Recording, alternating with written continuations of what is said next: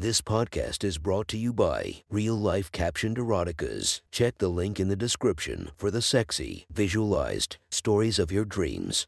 The next story is posted by user Call Me Buckles from r/erotic literature. The title of this post is Plowing the Goth Babysitter. Sit back and enjoy the story. Brady pressed his forehead against the steering wheels, eyes shut and desperately trying not to think. The rain pattering against his windows helped. It was like white noise. He was parked in his driveway, back from work. His lights and wipers were off. There was a dim glow coming from his house. Don't think. Try not to think. It had never been his strong suit. Turning his brain off. Brady was an overthinker. Had been since grade school when he would always worry about tests. Turned him into a great student, which got him into a great university, which landed him feet first in a fantastic career. Overthinking and stress was the reason he pulled 6 figures a year. It also ruined relationships. Overthinking. Too much of whether he was doing the right thing or the wrong thing. Flowers or no flowers. Why hadn't she responded to his texts? Was going out with him an elaborate prank?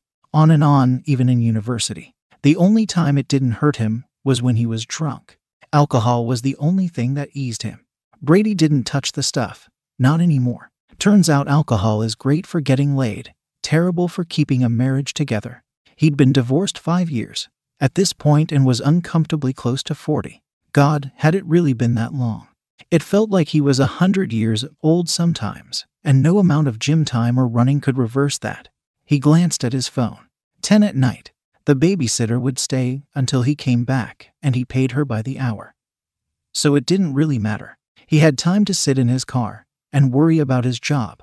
There was no reason to worry. Even as an alcoholic, he never ever let his job slip. It was always the things around him that went. People, home care, pets, his health, sleep. Never work. Still, he worried. Brady sighed and finally lifted his head off the wheel. Maybe he needed anxiety medication. That thought made him more anxious. He was successful because of his irrational fear of failing and falling behind.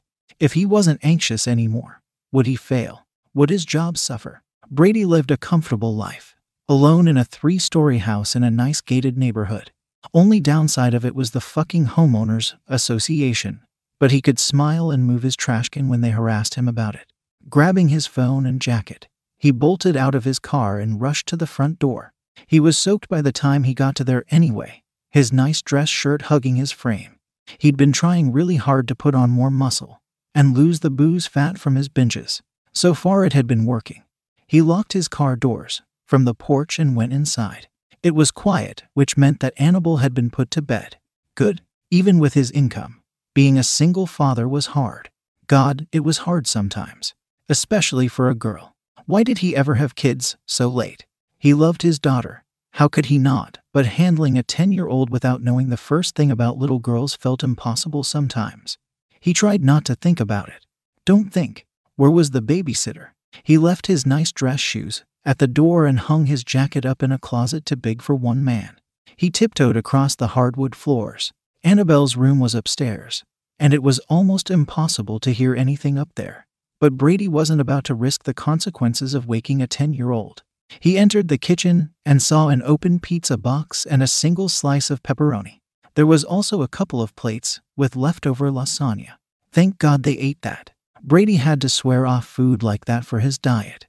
Annabelle and the babysitter had free reign over the kitchen as long as they didn't touch his meal prep. She was on the back porch smoking, watching the rain and listening to the distant rumble of thunder. Margot was 18, a freshman in college and only back for the summer. She went somewhere out of state. Brady felt bad for not remembering. He had known Margot's family for years, German immigrants who lived in their neighborhood. Her father was a mechanical engineer, her mother a psychiatrist.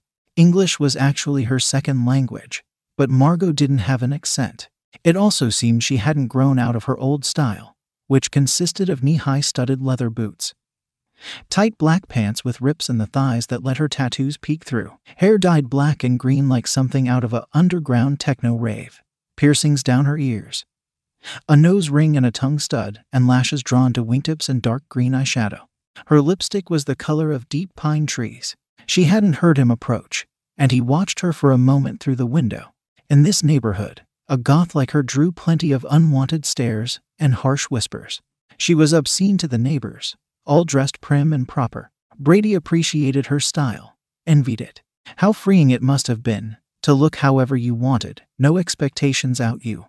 She looked grim, sitting in smoke, brows furrowed, and plump lips drawn to a tight line as there was a silent lashing of thunder. Brady knocked on the porch door before entering. Margot jerked in her seat and quickly ground her cigarette out against the heel of her boot. "Mr. Jameson, I thought you wouldn't be back until 11. She snapped to attention like an army private. Brady shrugged. "Got off early. Annabelle is already asleep, and we had the leftover lasagna if you don't mind. Sorry about the cigarette. I picked up a bad habit, you know how it is. I promise I won't smoke on your back porch again." Margot started blabbering. Brady smiled to himself. She put on a tough appearance, with all the black, piercings, and leather, but she was surprisingly gentle. Margot smiled sheepishly, cheeks burning as her eyes flickered over him. He thought nothing of it. "Margot, it's fine. You don't have to apologize. I'll get out of your hair. Super sorry. Actually, I was wondering if you could spare one of those for me. After all, you just snubbed out half a perfectly good cigarette," Brady said. Margot was halfway to getting up when she looked at him funny. "You smoke?" "Not really, but it's been a day. Do you have to be home?" Margot shook her head. "Mom and Dad are gone for the week. It's their 15-year anniversary. Went to Cuba, I think." She sat back down and fished a crumpled box out of her back pocket. After tapping it in her palm a couple times, Brady knew the habit. She popped one out and offered him one. He sniffed it. "You have a preferred brand?" "Not really. Nicotine is nicotine, and Juuls are fucking lame," grumbled Margot before she realized what she'd said. "Oh, sorry." She blushed again. "You're 18 now, right? You can swear, it's fine. It's just, well, I guess you're right." Margot grinned at him, cigarette lopsided between her teeth. Fuck it, agreed Brady, leaning forward to accept her lighter. She wore an old, sun-bleached corn shirt that seemed one size too big, tucked into her waistband. As he puffed his cigarette to life, he couldn't help but have his eyes wander, the curve of her breasts barely visible through the fabric. How her thighs bunched up as she pulled a leg onto the chair and placed her chin on her knee. Brady snapped himself out of it. What the hell was he doing, looking at her like that? Her family were good friends.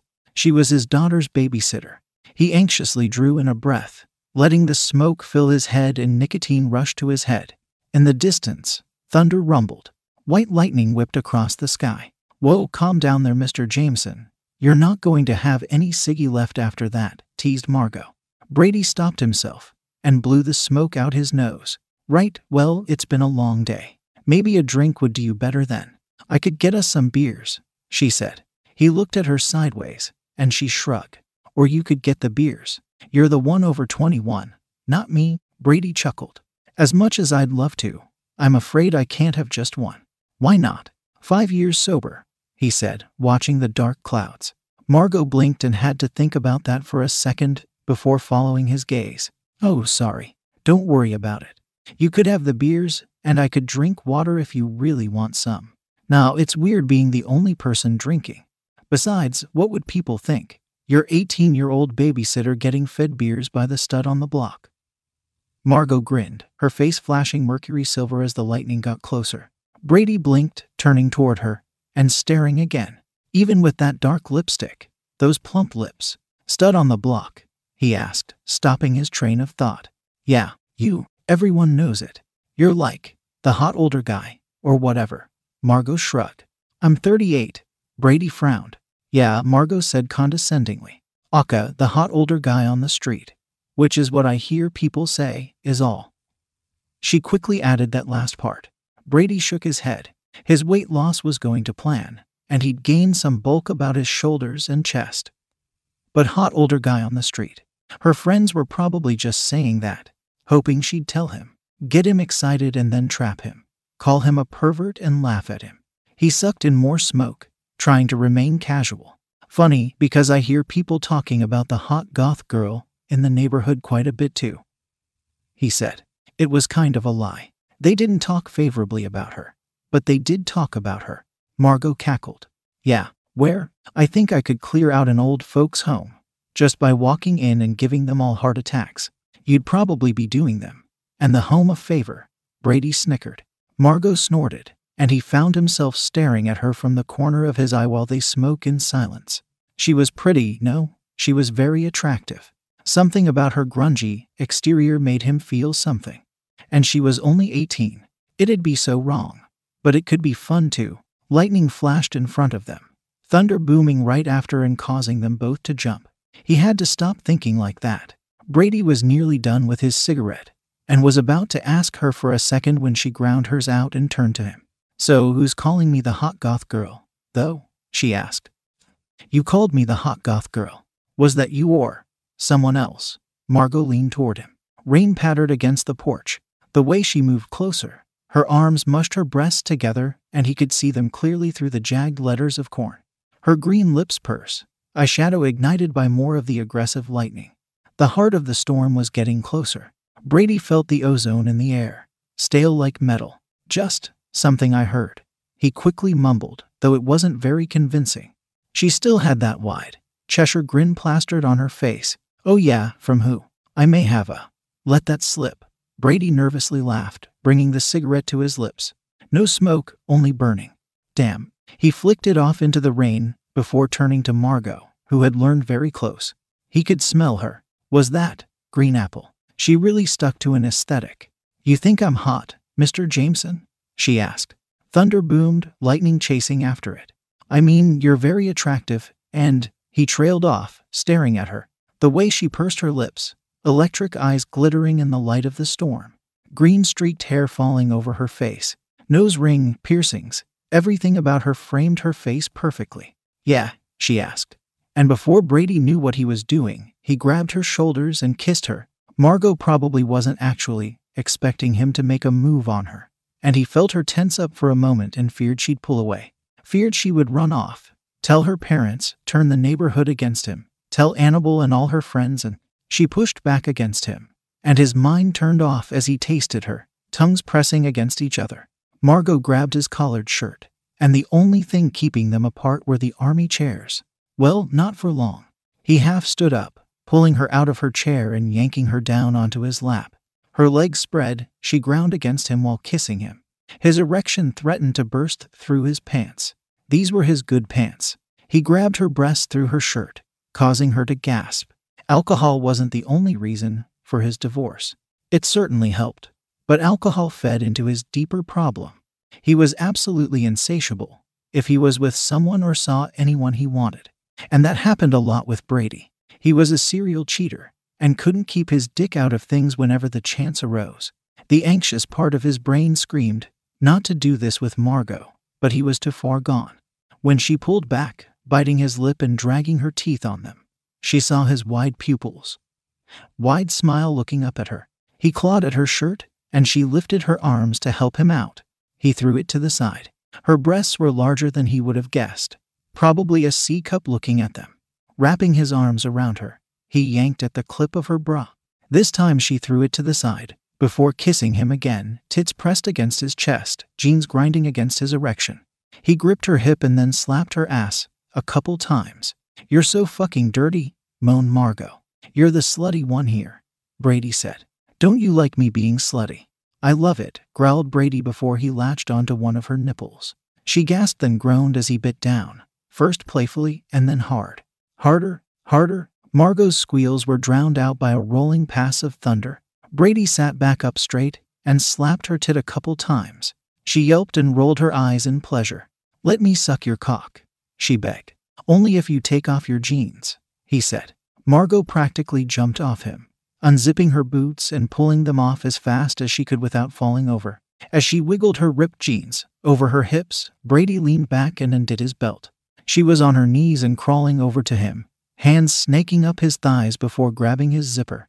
Let me finish it, Margot said, and Brady obliged. She slowly undid his buttons and zipper. He wiggled his hips a bit so she could tug his pants down slightly, and his cock popped out. At 9 inches, he'd always been well endowed, and Margot gawked. She licked her lips and grabbed his thick shaft, pumping him and then running her tongue along it. Suck it, Brady ordered. Yes, Daddy.